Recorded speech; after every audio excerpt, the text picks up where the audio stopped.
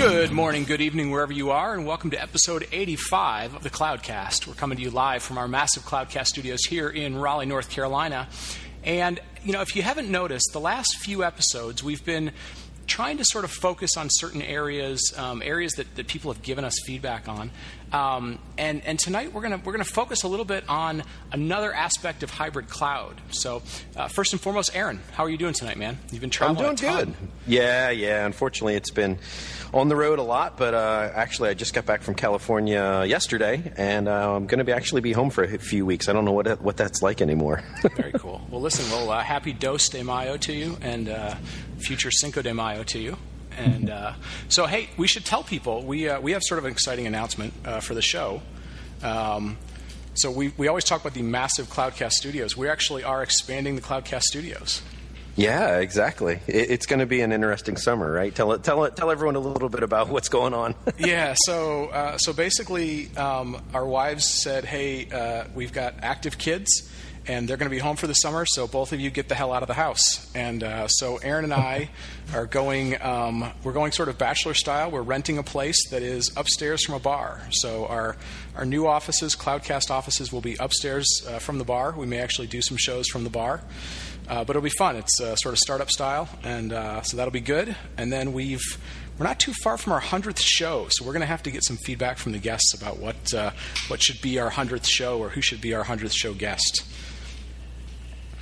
Absolutely. Well, cool. Well, listen, so a couple of things. Number one, Aaron's having all sorts of internet problems, so he may drop off periodically. But number two, and more importantly, tonight's guest, we're very excited to have him on. And like we talked about, we're gonna dive into sort of hybrid cloud. And the other thing that people have really been interested in is platform as a service. So we're going to kind of combine those tonight.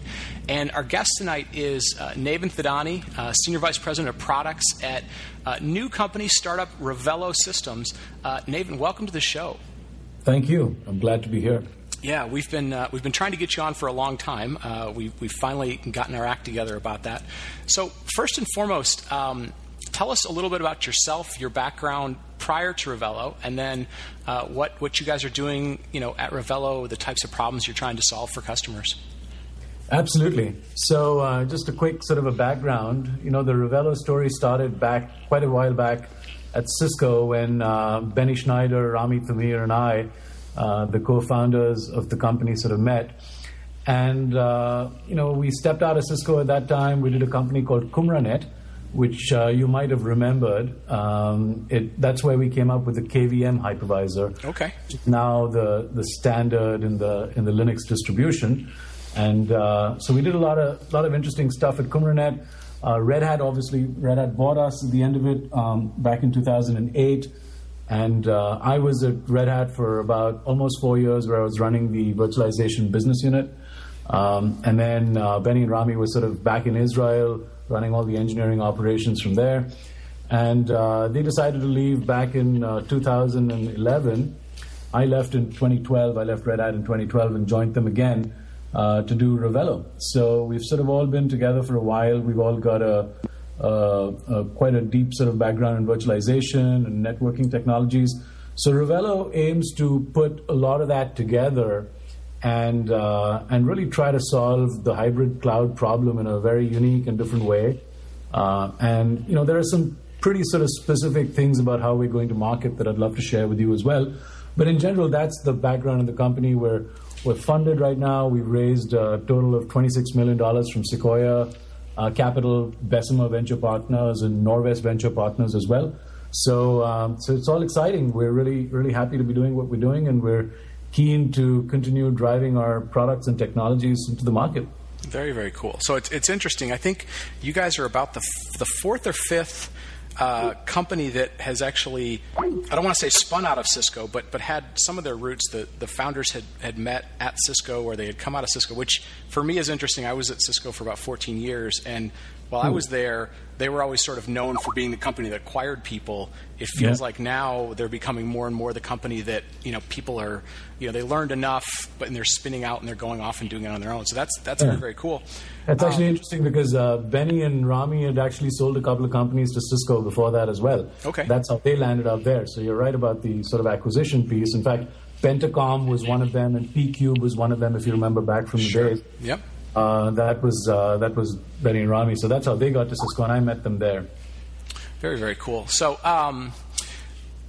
so you guys position yourself. Your tagline is sort of the industry's first application hypervisor. So, I think most of our audience is pretty familiar with server level, VM level hypervisors. What's an application hypervisor?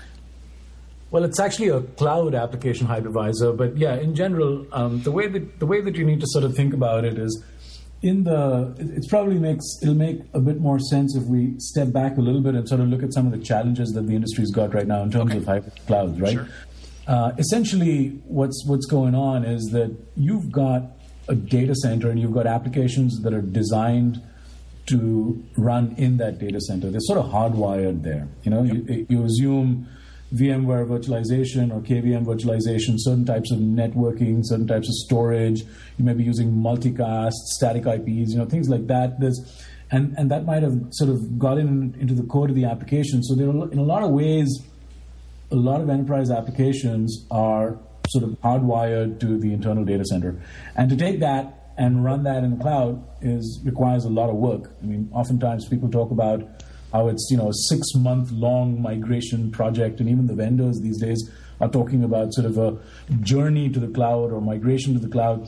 That really is the problem there, because it takes a lot of work to move your application to the cloud, and once you do that, it's sort of stuck in the cloud. There's no way to really run the application one day in your internal data center, one day in the cloud, in order to be able to achieve the nirvana, which is being able to design your data center capacity for average load, and then just being able to burst out or spill over into the cloud when you need it, so you still maintain your agility, but at the same time, you're sort of dramatically lowering your costs. So this is obviously the promise of everything in terms of where it could potentially go.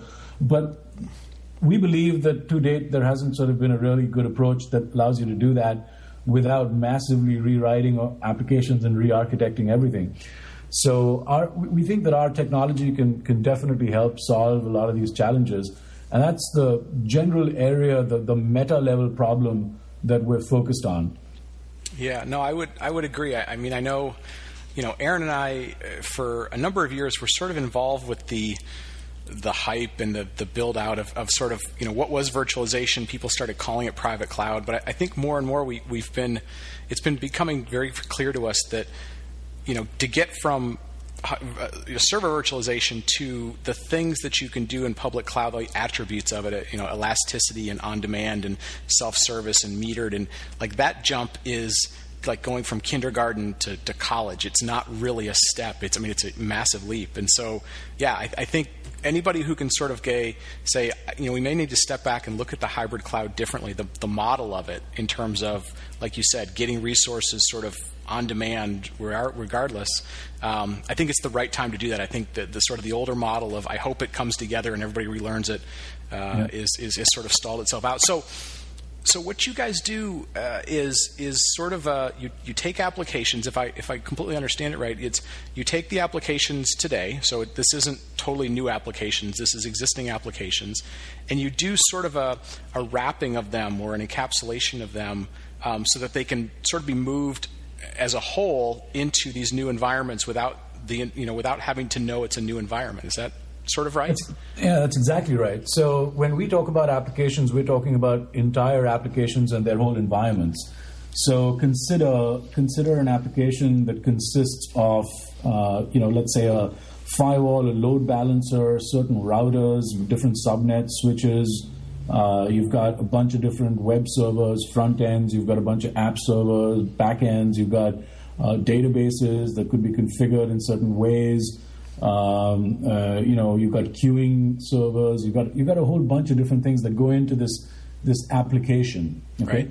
And what we do is we come in and we essentially, exactly as you said, we encapsulate that entire application.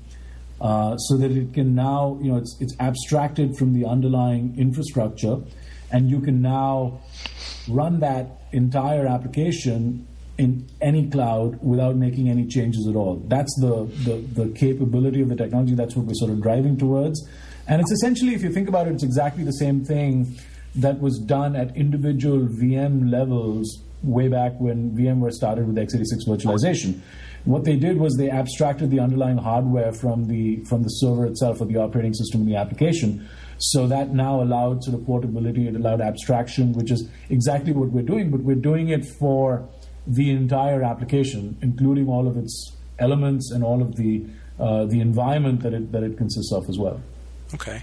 Now, real quick, and I know Aaron's going to jump in here in a second, but an application, a multi-tiered application is one thing. What do you do about like dependencies, like Active Directory or LDAP, or things that probably aren't going to move because they're kind of central services?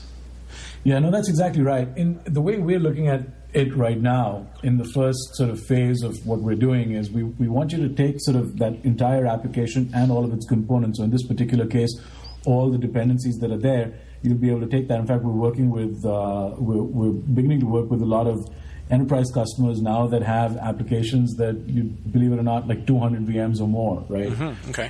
That's sort of the environment. So what they want to be able to do is they want to take this entire environment, encapsulate it, and then move it into the cloud, so that now, and the first use case, this is something we haven't sort of really talked about yet, but obviously it's going to take a long time for people to be able to really use a hybrid cloud for everything. So what we're saying is, in the beginning, and if you really think about it, it's very beneficial if you focus on the development and test space. We believe that this is ripe for sort of disruption, because the way enterprises develop applications today, if you step back and look at sort of application development itself, it's a very bursty workload, all right? And what happens is, as you sort of march towards your milestones, the resources required to develop and test your application spike up, and then after you meet that milestone, they sort of fall down again, and then they build up again as you approach the next milestone. So if you look at it, it's a very classic sort of a bursty workload. And what usually happens, at least from what we've seen, is that most enterprises never have enough resources for development and test. So their projects always end up sort of getting dragged out and drawn out. People don't test enough. Testing is not done on replicas of the production environment.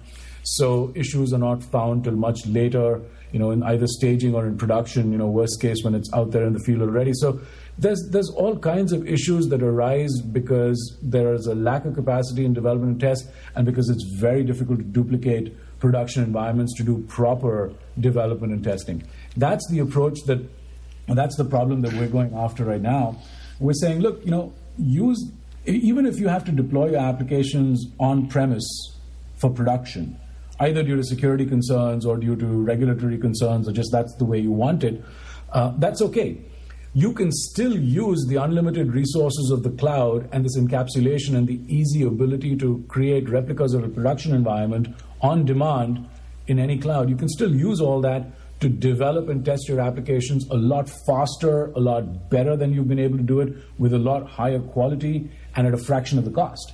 So we think that all these sort of things come together. It's a really good use case. So for that, you'd want to basically encapsulate your entire application with all of its services, etc., have an isolated version of that running in the cloud, and then you can now sort of create as many copies as you need on demand for development and test. That's the approach that we want the industry to sort of start with, and start reaping the benefits of using the public cloud for a very agile, very flexible sort of a dev test workload. And that's perfect, because actually my comment I was going to jump in was, it really reminds me of, I'm very familiar with the old VMware Lab Manager product, and it really did a lot of that exact same thing of how do you spin up multiple workloads that are exactly the same every single time. You spin them up quickly, you use them for a short amount of time, you tear them back down, and this encapsulation was exactly what that product was designed to do, to make sure all of your environments are same and consistent no matter where you were spinning them up. So that's fantastic to hear.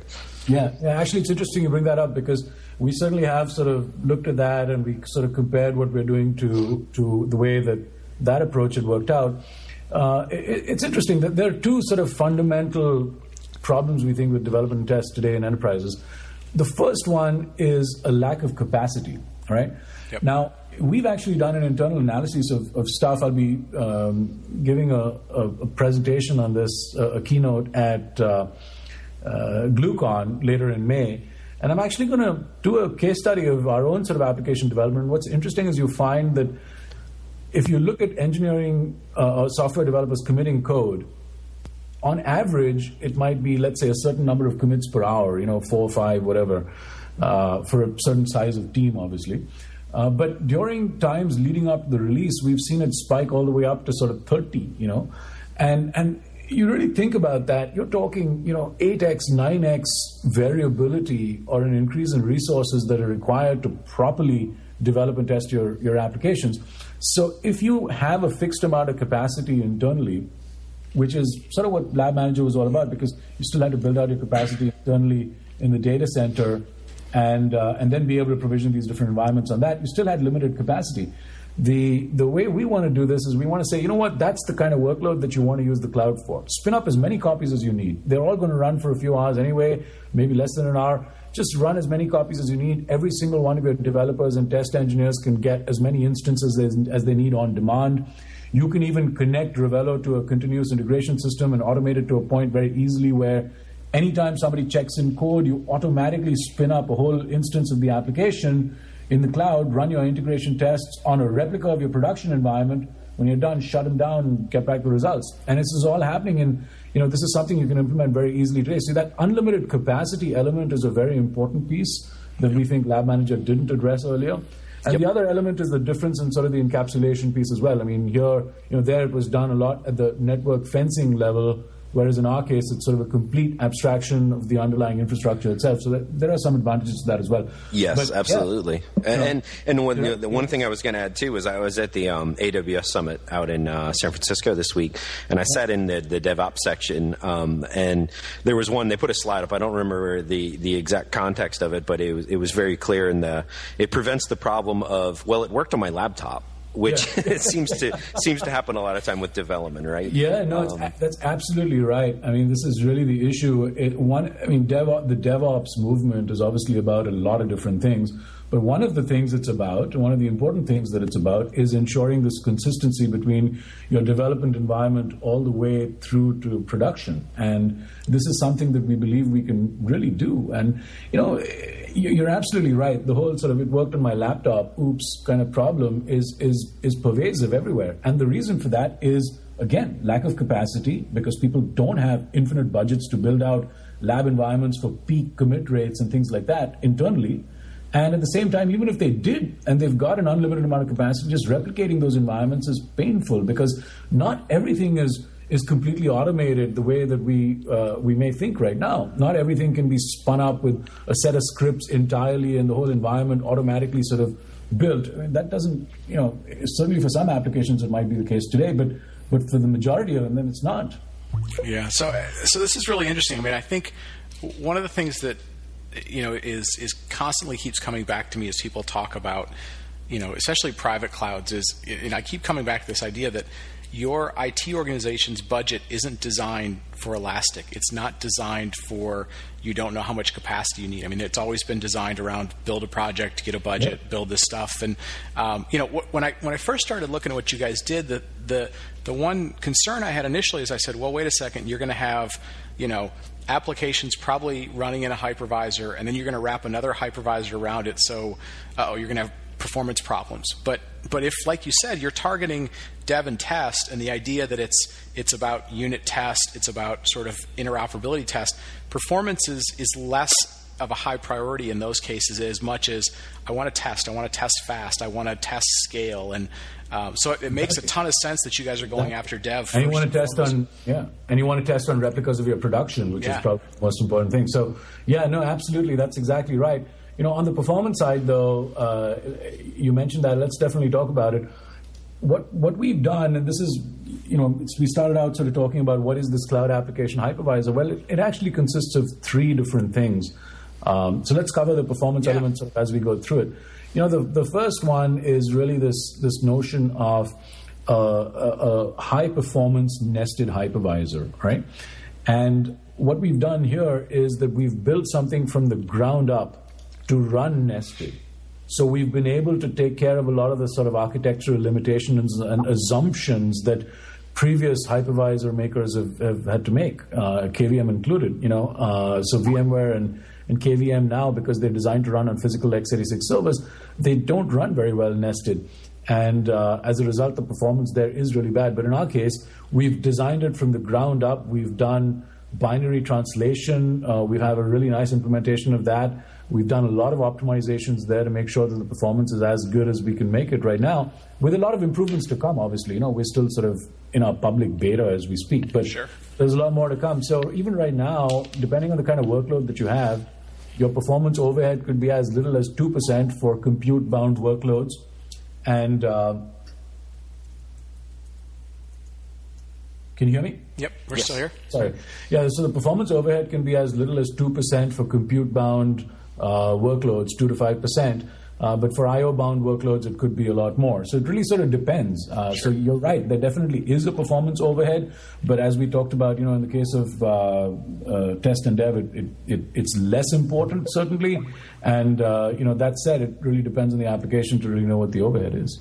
Sure. And based on your background, it makes complete sense that it works very well with KVM. I know on your website you mentioned vSphere as well. Do y'all do Zen as well? What are all the hypervisors you do support? Yeah, so a good question. So the idea here is that you can take a VMware virtual machine that's running in your on-premise data center and run that completely unmodified in any public cloud. Amazon, Rackspace, HP Cloud, those are the clouds we support today. Okay. So essentially what you're doing is, so think about this, you're taking a VMware VM, you're running it unmodified on a Zen hypervisor, right, or a KVM hypervisor. And that's the way we do that is through this high-performance nested hypervisor layer that we've built. So that's what allows the virtual machine to run unmodified in any cloud environment. So today you can take a VMware VM and run that anywhere in any cloud, or you can take a KVM VM and run that anywhere in any cloud. We can add support for Hyper-V as well. The moment we see some demand for that, we'll go ahead and add it. It's pretty easy to do that. So that, you can expect that to come up in the next few months. And then we can add additional cloud providers on the other side as we see them sort of emerging. And as long as they're good and they're stable, we can go ahead and add them. And the reason for that is because Ravello is actually offered as a service. So there's no software that you need to install anywhere. The way it works is you simply sort of take your virtual machine, upload it to Ravello, the service, and then from there you literally drag and drop those virtual machines onto a canvas. That's assuming you're using the GUI. There's also an API. But you drag and drop those virtual machines onto a canvas, you click publish, and you can publish it to Amazon directly. That's it. So that's how you get your application into any cloud. Then you can create blueprints and create as many copies of that particular application as you need. So it's really seamless, and it's all offered as a service. Very interesting. Yeah, I mean, we've had Bromium on a couple of times, and you guys are a little bit similar to them in that you're sort of the spin out or the second generation of the hypervisor guys. So your knowledge of what it does is going to be sort of superior to folks that are using it sort of standard Zen in the case of Bromium and the Zen guys, in your guys' case KVM. But it was interesting when you just brought up a point that sort of was a question I was going to ask, was this idea of what if you have an environment that's not existing, you want to start building it, and you want to put it into this hypervisor, into this sort of nested thing. And I think you just laid it out there. If you've got a VM, you've got some things, you can that's very cool. You can just drag it into your service, and your service is going to take care of putting it into Amazon, keep up with Amazon's API. And then when you're done testing and you want to pull it back into the enterprise, is it literally just sort of an unwrapping process? And yeah, you can download the virtual machines and run the same thing, because it's the same VMware VM. It's the same VMDK, for example, right? Yeah. So let's say you started with VMware. You got a VMDK. You uploaded that VMDK. You then ran it in any cloud. You copied it. You duplicated it. Everybody is doing development and testing on that entire application. Now, those VMs have changed a little bit. You can either sort of download that VM and bring it back if you want. That's very easy to do because it's a VMDK. It'll just run in the same way in your enterprise. Or if you've been developing an application, you can, because the environment was exactly the same as it was back on premise, you can just bring your code back and rebuild it really easily as well. So it depends on the kind of application you got and whether you made any changes to the environment or not, but both mechanisms are possible. And we see a lot of our users sort of exercising both approaches. Yeah, they address probably one of the biggest concerns that I see today is a lot of people like AWS or Rackspace for that test dev features, but they're usually running VMware in house, and so you're able to bridge that use case of keeping everything very consistent and actually be able to run that, in this case, say a vSphere virtual machine, but run it in a public cloud. Exactly. And actually, this is really interesting because I'm glad we're talking about this, because it's actually not just being able to run a VMware virtual machine in Amazon or Rackspace or HP. Certainly that's a very important part of it, being able to do that without making any changes. We think that's really important. But think about it. There's another big element that's missing, and this is really the second piece of the cloud application hypervisor. So the first one was the high-performance nested hypervisor. Okay, the second one is this notion of a software-defined network for the application. We call it an I/O overlay. But think about it this way: if you had some other magic sort of way to take your VMware VM and run that in AWS, the application itself still wouldn't work, because the VMs won't be able to communicate with each other, not in the way that they did back in the enterprise. They might have had a certain networking scheme, or they might be using multicast, they might be using broadcast, they could be using any number of topologies or protocols, and they might have certain sort of layer 2 networking elements in there, things like firewalls and load balancers and switches and things like that, which cause all kinds of issues otherwise. So how do you sort of put all that together? And that's why we came up with this notion of an application a network for the application. We call it the I/O overlay, and that's what allows it's created and defined automatically for you, and you can then sort of go in and tweak things if you want. You can customize it if you need, but the basic sort of application network is defined for you the moment you upload your VMs. So the moment you press publish and you deploy it to any cloud, the application itself will work in exactly the same way as it did back in the enterprise. You don't have to change a thing, not anything in the VM, not anything in the networking settings, in the networking topology, nothing like that. It all sort of works exactly as it is. That's one of the big elements of the cloud application hypervisor as well. Interesting. So one of the fun parts that we get anytime we're talking to new companies, young companies, is our mind starts wandering. We start hearing about the cool things you're doing. So it doesn't. So you guys are in essence sort of taking a snapshot of an environment, putting it into the cloud. Are you seeing people trying to push the envelope on that and treating those snapshots as almost like a DR type of environment, or still is that too many things to think about? It's mostly focused on dev environments. That's a really good question. We're seeing a lot of different use cases possible, and this really is the hybrid cloud, right? This sort of think about it. This is the implementation of the hybrid cloud, and there's a lot of things you can do with it, DR included. In fact, you can think of a very, very basic DR implementation where you've got a clone of your application running in the cloud. You have the main application running on premise.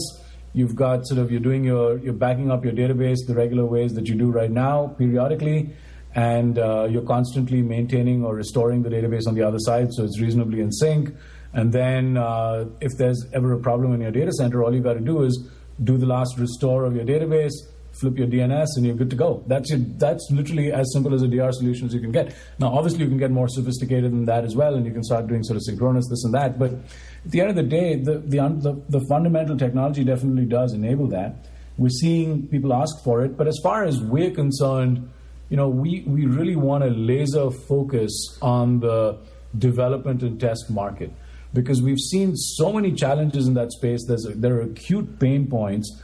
And this is something that's easy enough for enterprises to get started with. There are less sort of challenges and barriers to jump through in order to implement it. So dev and test from that perspective is great. It's ripe for disruption, and we think this is a brand new use case for the cloud. So whichever way you look at it, we think that's a great place to start. But if people want to do other things with the technology, absolutely, we're happy to work with them and support them. Yeah, no, that's interesting. It was, one of the questions that we had jotted down ahead of time is to sort of explore. So, you guys are funded by Sequoia. Sequoia is always looked at as a very forward-looking type of VC firm, and it was the initial thing we thought about is, well, they're kind of going after legacy apps. I bet that was kind of a hard sell. But when you put it in the context of the way you're talking about it, you're not really selling anything to do with the application. You're really selling this idea that IT or the developers can basically have sort of virtually unlimited resources, and that's really powerful. I think that's the story you guys are ultimately selling. Correct? That's exactly right. Yeah. The cloud for unlimited capacity, replicate your environment as many times as you need, and now you've transformed your internal sort of constraint or driven or constraint-oriented development environments into something that's sort of a lean, mean, agile machine powered by the cloud, something like that, right? Then that's exactly the point behind the use case, is that you can transform all of that into something that's a lot more seamless, a lot more agile, and something that benefits developers as well as the business owners substantially, because you're getting your applications developed faster, you're getting them developed with better quality, and after all, that's what it's about. Yeah. Now, question about so today it's Amazon. Amazon's, for the most part, always the easiest cloud to get onboarded. People understand the API. Are there plans to look at other clouds?